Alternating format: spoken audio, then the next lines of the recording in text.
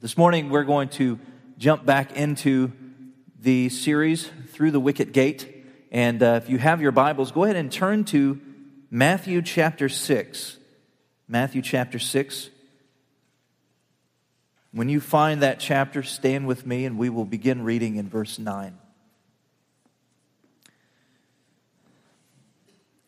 This passage of Scripture is one that is very familiar to us, hopefully.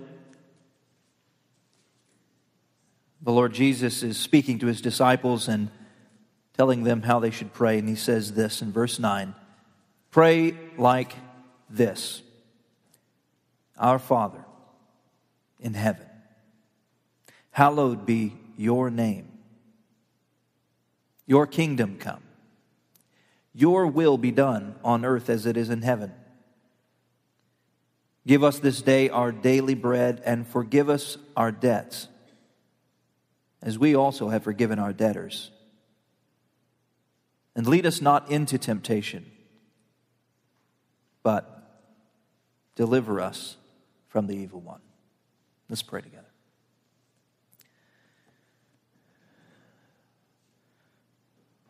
Father, we echo the words of the disciples. Teach us to pray today.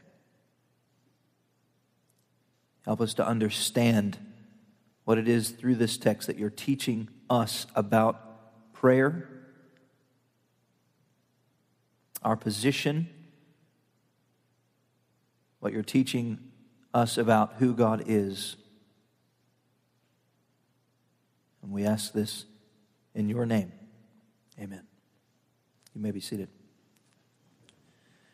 Probably one of the figures in church history that kind of stands out as being a man of faith, a man of prayer, a man by the name of George Mueller. George Mueller was an incredible man of prayer, but he was, most of the time we think back and we recognize him as the man who took care of so many orphans.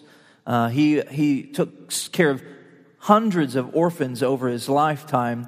And the unique thing about George Mueller is that he never once asked for money.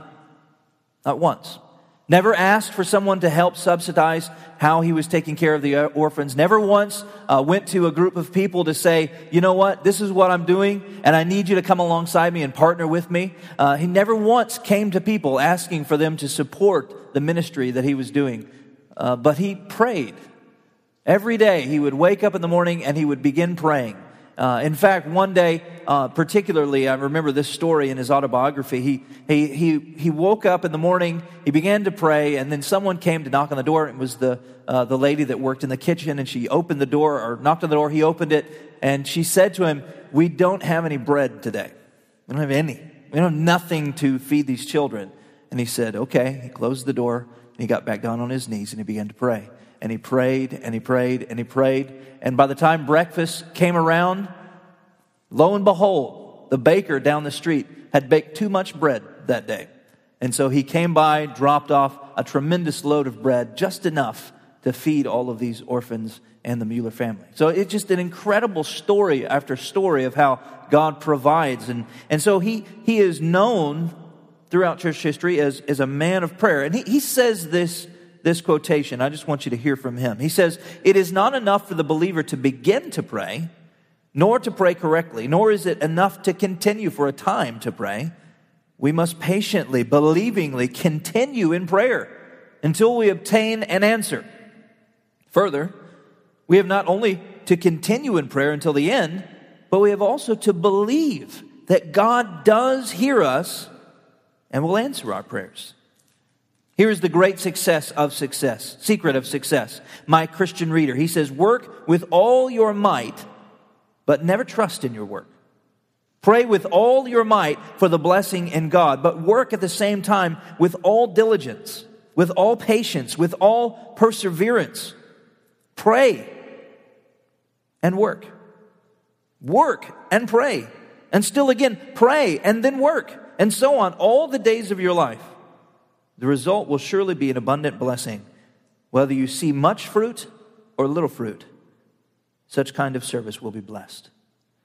So he's saying to us is that the life of a disciple ought to be a life that's characterized by prayer.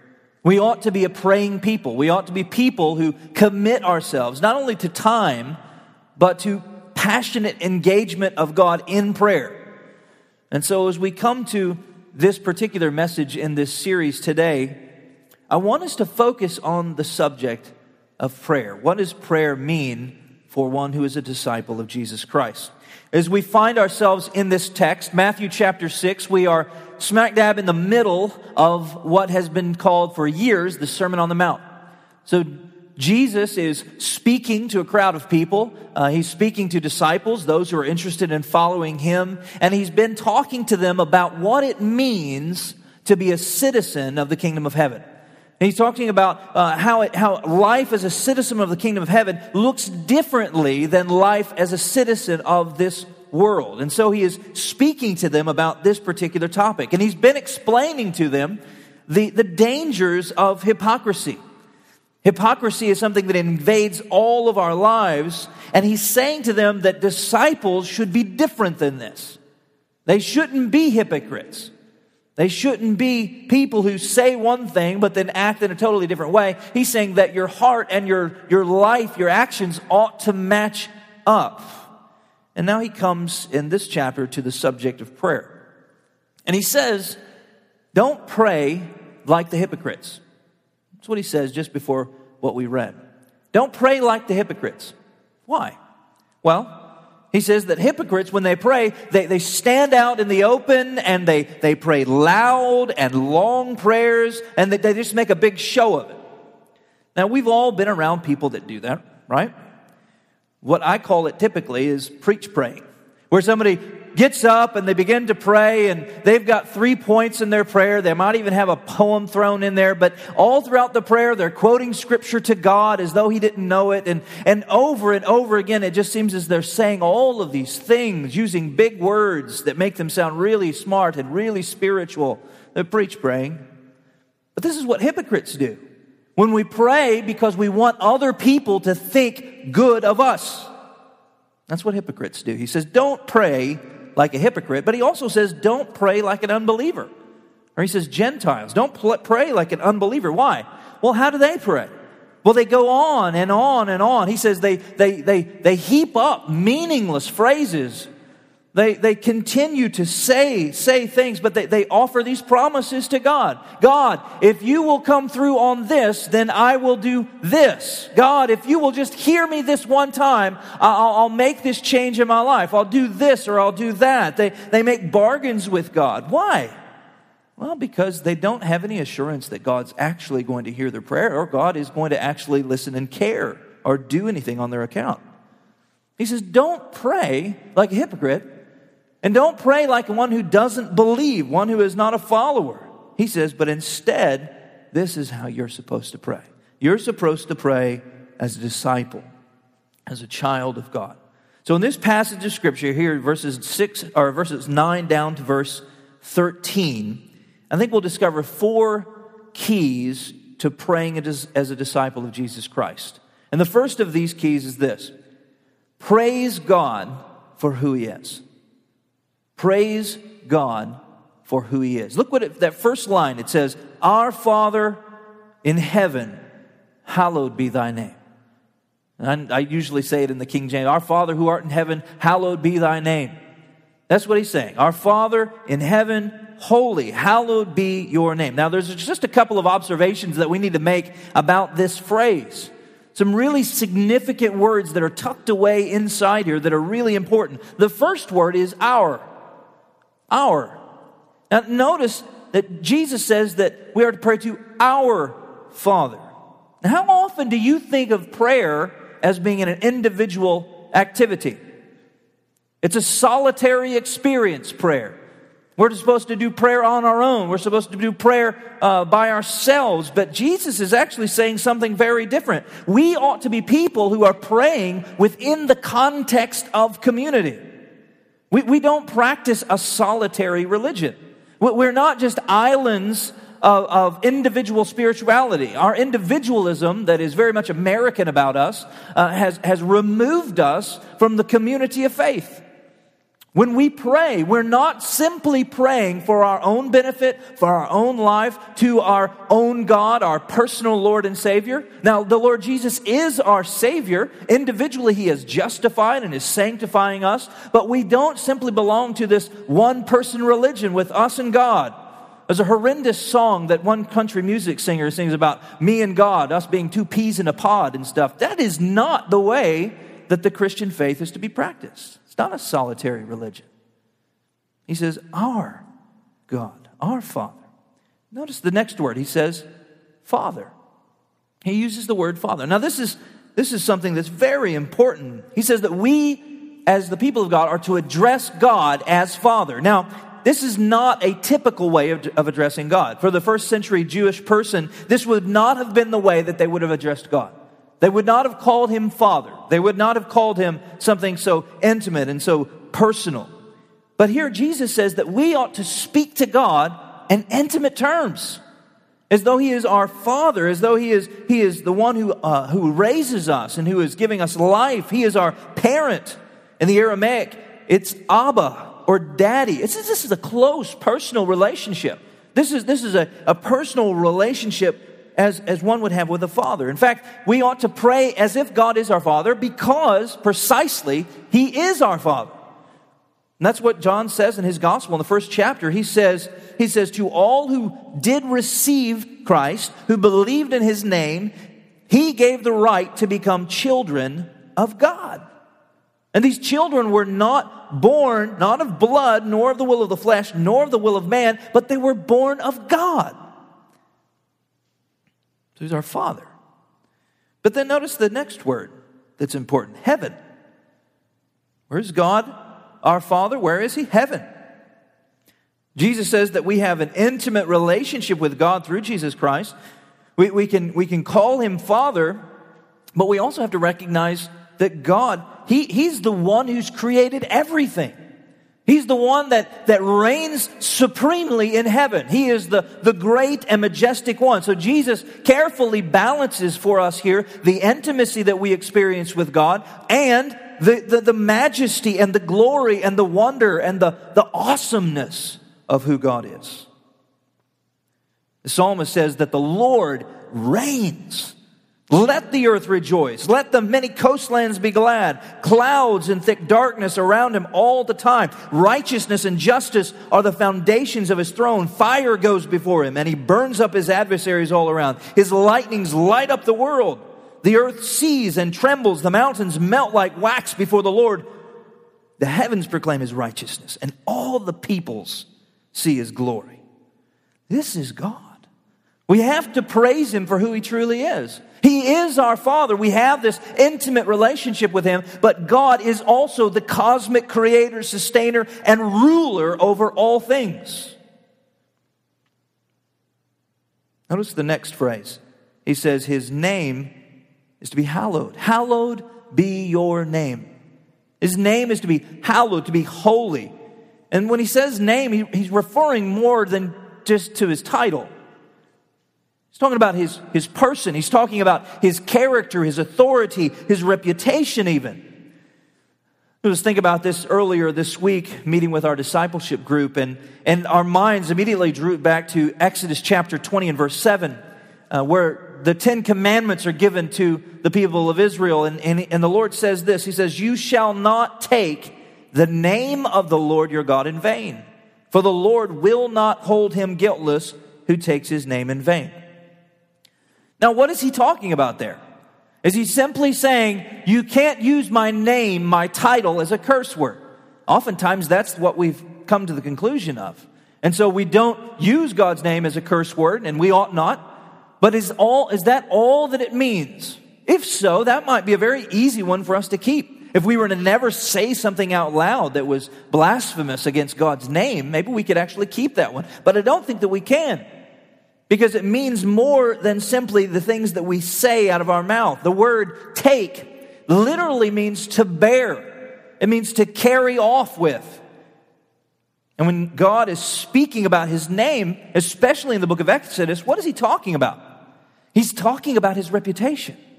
He's talking about His reputation among the nations. He's talking about His glory. So the command is much more involved than simply taking God's name in vain, cursing His name. It means that as believers in Jesus Christ, every single day we wake up as followers of Jesus Christ, and we are carrying with us, we are bearing in our body the reputation of Jesus Christ. When people look at you, you are bearing in your body the reputation of Christ.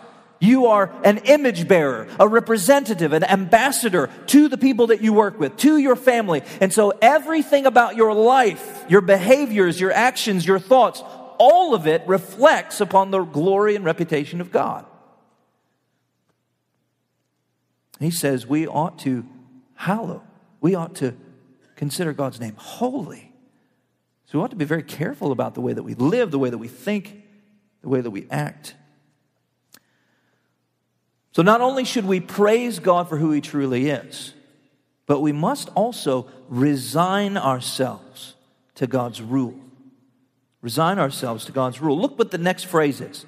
He says, your kingdom come, your will be done on earth as it is in heaven. So friends, our hearts must be submissive to the will of God. We ought to be submitting to the rule of God in our hearts every single day. Now, this is one of the things that is so easy to fall away from. We have so many things happening in our lives, so many activities, so many opportunities and decisions and commitments that so often it's so easy to forget about submitting, consciously submitting our plans, our dreams, our decisions, our commitments to the Lord and His rule in our life. Think about the scene that you find in the book of Revelation. Here is this awesome scene in heaven. You have 4 living creatures who are honestly quite frightful to think about looking at them. And here they are worshiping God. You have 24 elders surrounding the throne. And in this text, in Revelation chapter 4, this is the scene. God is in the center.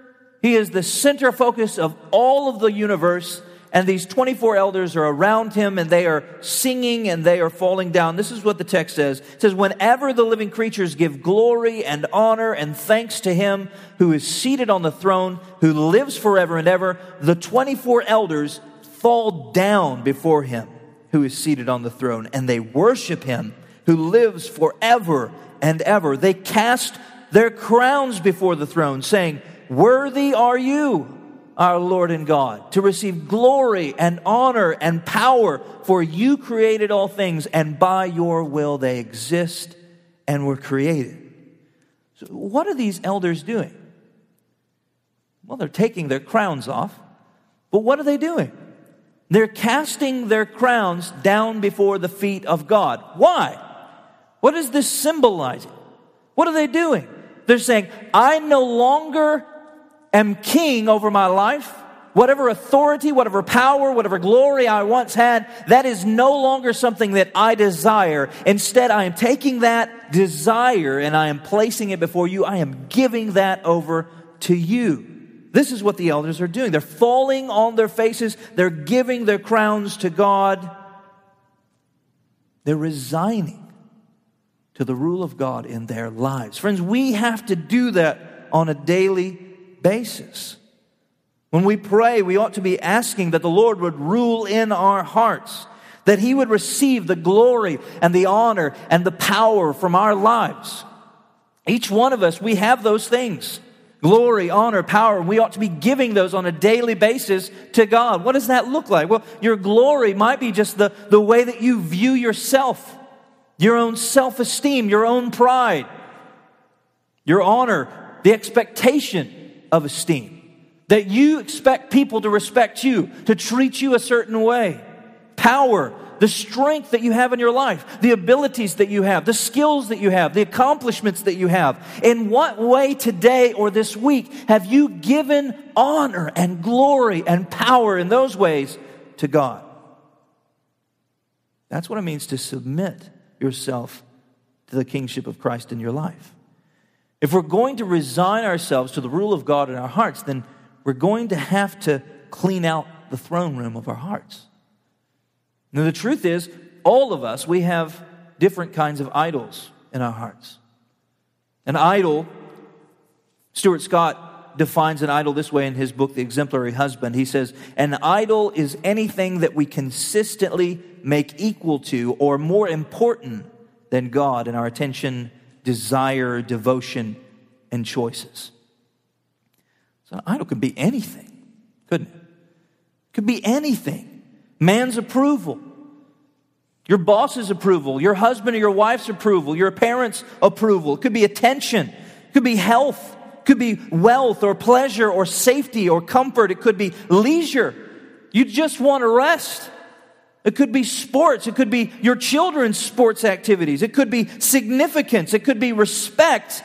It could be the idea of fairness and justice in your life. It could be success or possessions, freedom or the idea of American freedom, money. It could be ministry, education, your marriage, your spouse, your family, your children, traditions, being a perfectionist, workaholic, control, appearance. It could be anything. And the truth is, we have all of these idols tucked away. In fact, John Calvin, the reformer, said that the human heart is an idol-making factory. We just produce them. We produce them. And so we have to examine ourselves. If we're going to resign ourselves to the rule of God in our hearts, it means we have to take a look at the throne room. We have to identify and crush the idols of our heart by repentance and obedience to what God has told us to do through His Word. And sometimes it's going to be difficult. Those times that you want to explode in anger, you have to begin thinking, why am I so angry? What is it about this angry outburst that is centered on the idol of my heart? And so instead of responding with anger when we don't get our way, we respond with patience and compassion, and we crush that idol. Those times when you want to talk about someone behind their back because it makes you look better, you have to crush the idol. The idol is that you desire to look some way in front of other people, your appearance or your respect or your esteem. You crush the idol with your silence, and instead you voice your concerns to God. Friends, that's what the study this summer is going to be all about. It's crushing idols, identifying the idols of our heart and crushing those idols. That's why I continue to encourage you to be a part of those life groups this summer as we focus on that subject. It's so important as a disciple of Jesus Christ that we learn to identify the problems of our own heart so that we can fight against sin, so that we can grow in Christ. So we resign ourselves to God's rule. This is the second important piece. The third key to a disciple's prayer life is centered on dependence. Ask God to supply your need. Ask Him. Ask Him to supply your need. Look what He says. He says, give us this day our daily bread, and forgive us our debts as we also have forgiven our debtors. Jesus is saying that we have to be dependent on God on a daily basis. You have to be dependent upon God every single day.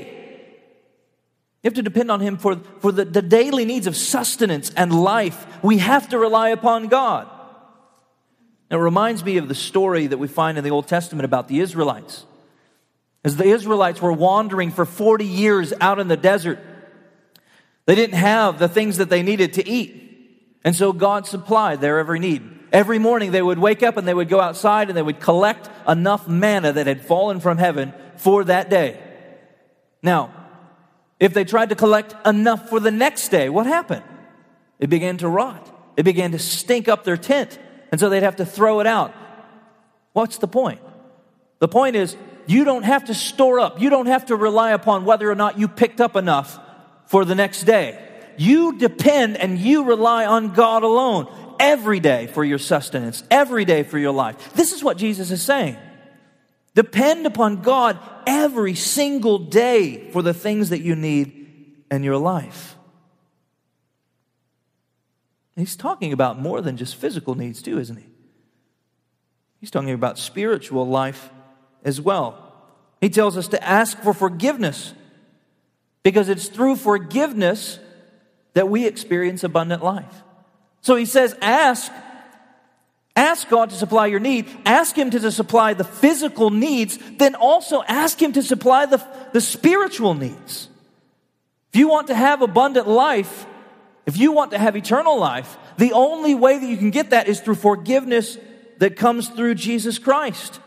This is where life is found. Paul writes in Ephesians, he says, in Jesus, we have redemption through His blood, the forgiveness of our trespasses. He goes on and he says, you were dead in trespasses and sins in which you once walked. And he says, even when we were dead in our trespasses, God made us alive together with Christ. So friends, on a daily basis, we experience the daily need for God's forgiveness. To repent from sin, to turn away, to acknowledge the gospel, to trust in what Christ has done, constantly reminding ourselves that we are in daily dependence upon God for life. And that's why Jesus says in John 10:10, I came that they might have life. And not just any old life, but life abundant. So praise God. You begin to think about your prayer life. Praise the Lord for who He is. Resign yourself to His rule in your heart. Ask Him to supply your needs. And finally, yield to God's perfect plan. Yield to His plan. He says, lead us not into temptation, but deliver us from the evil one. Now, lead us not into temptation does not imply, Lord, don't bring us to a place where we don't experience temptation. Don't allow us to be tempted. That's not what He's saying.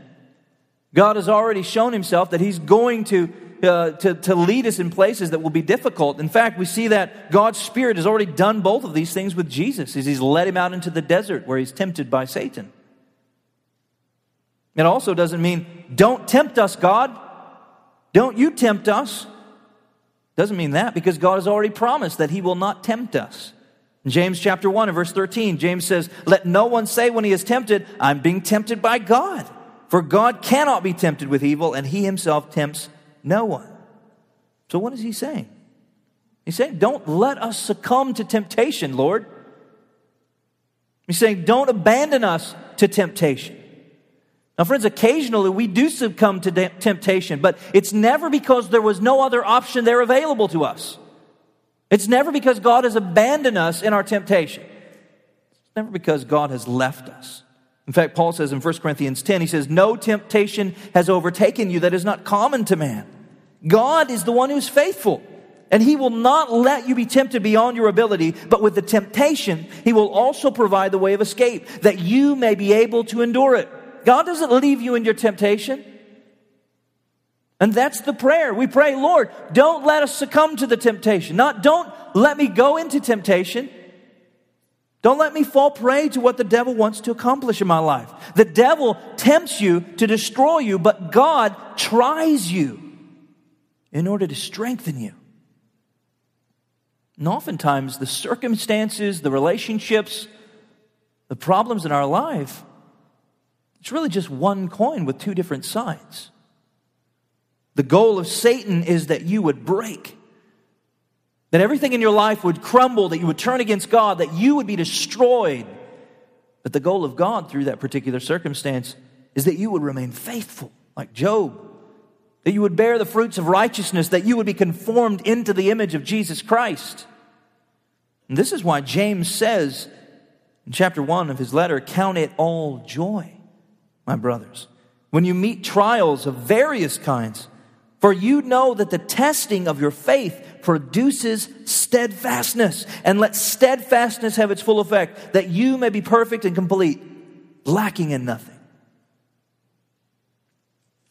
Pray that God would make you strong through the trial.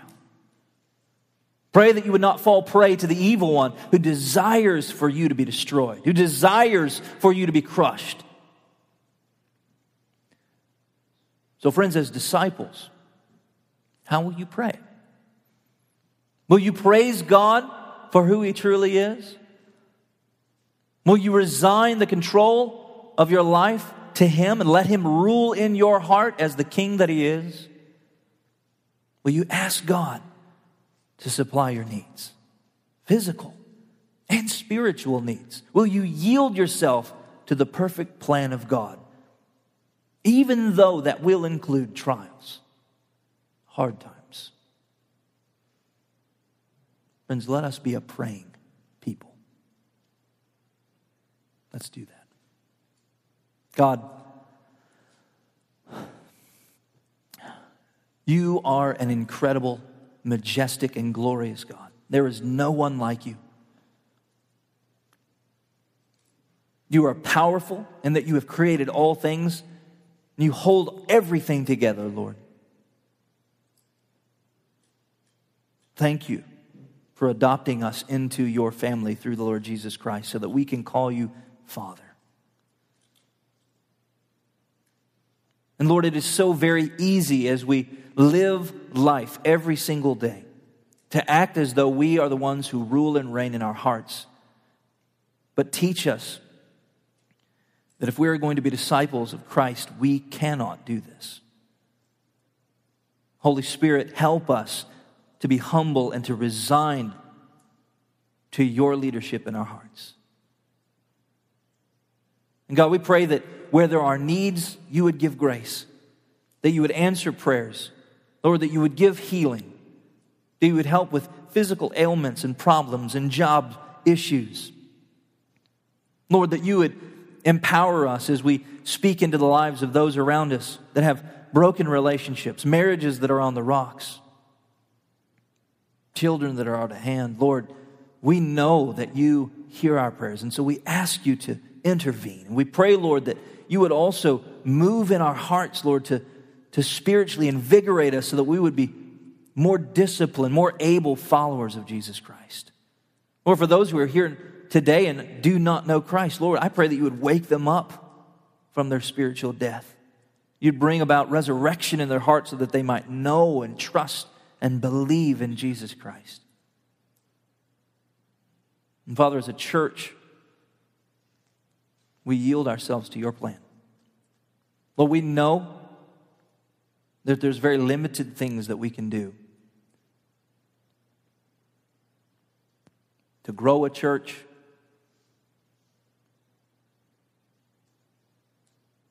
to raise money, to fix buildings.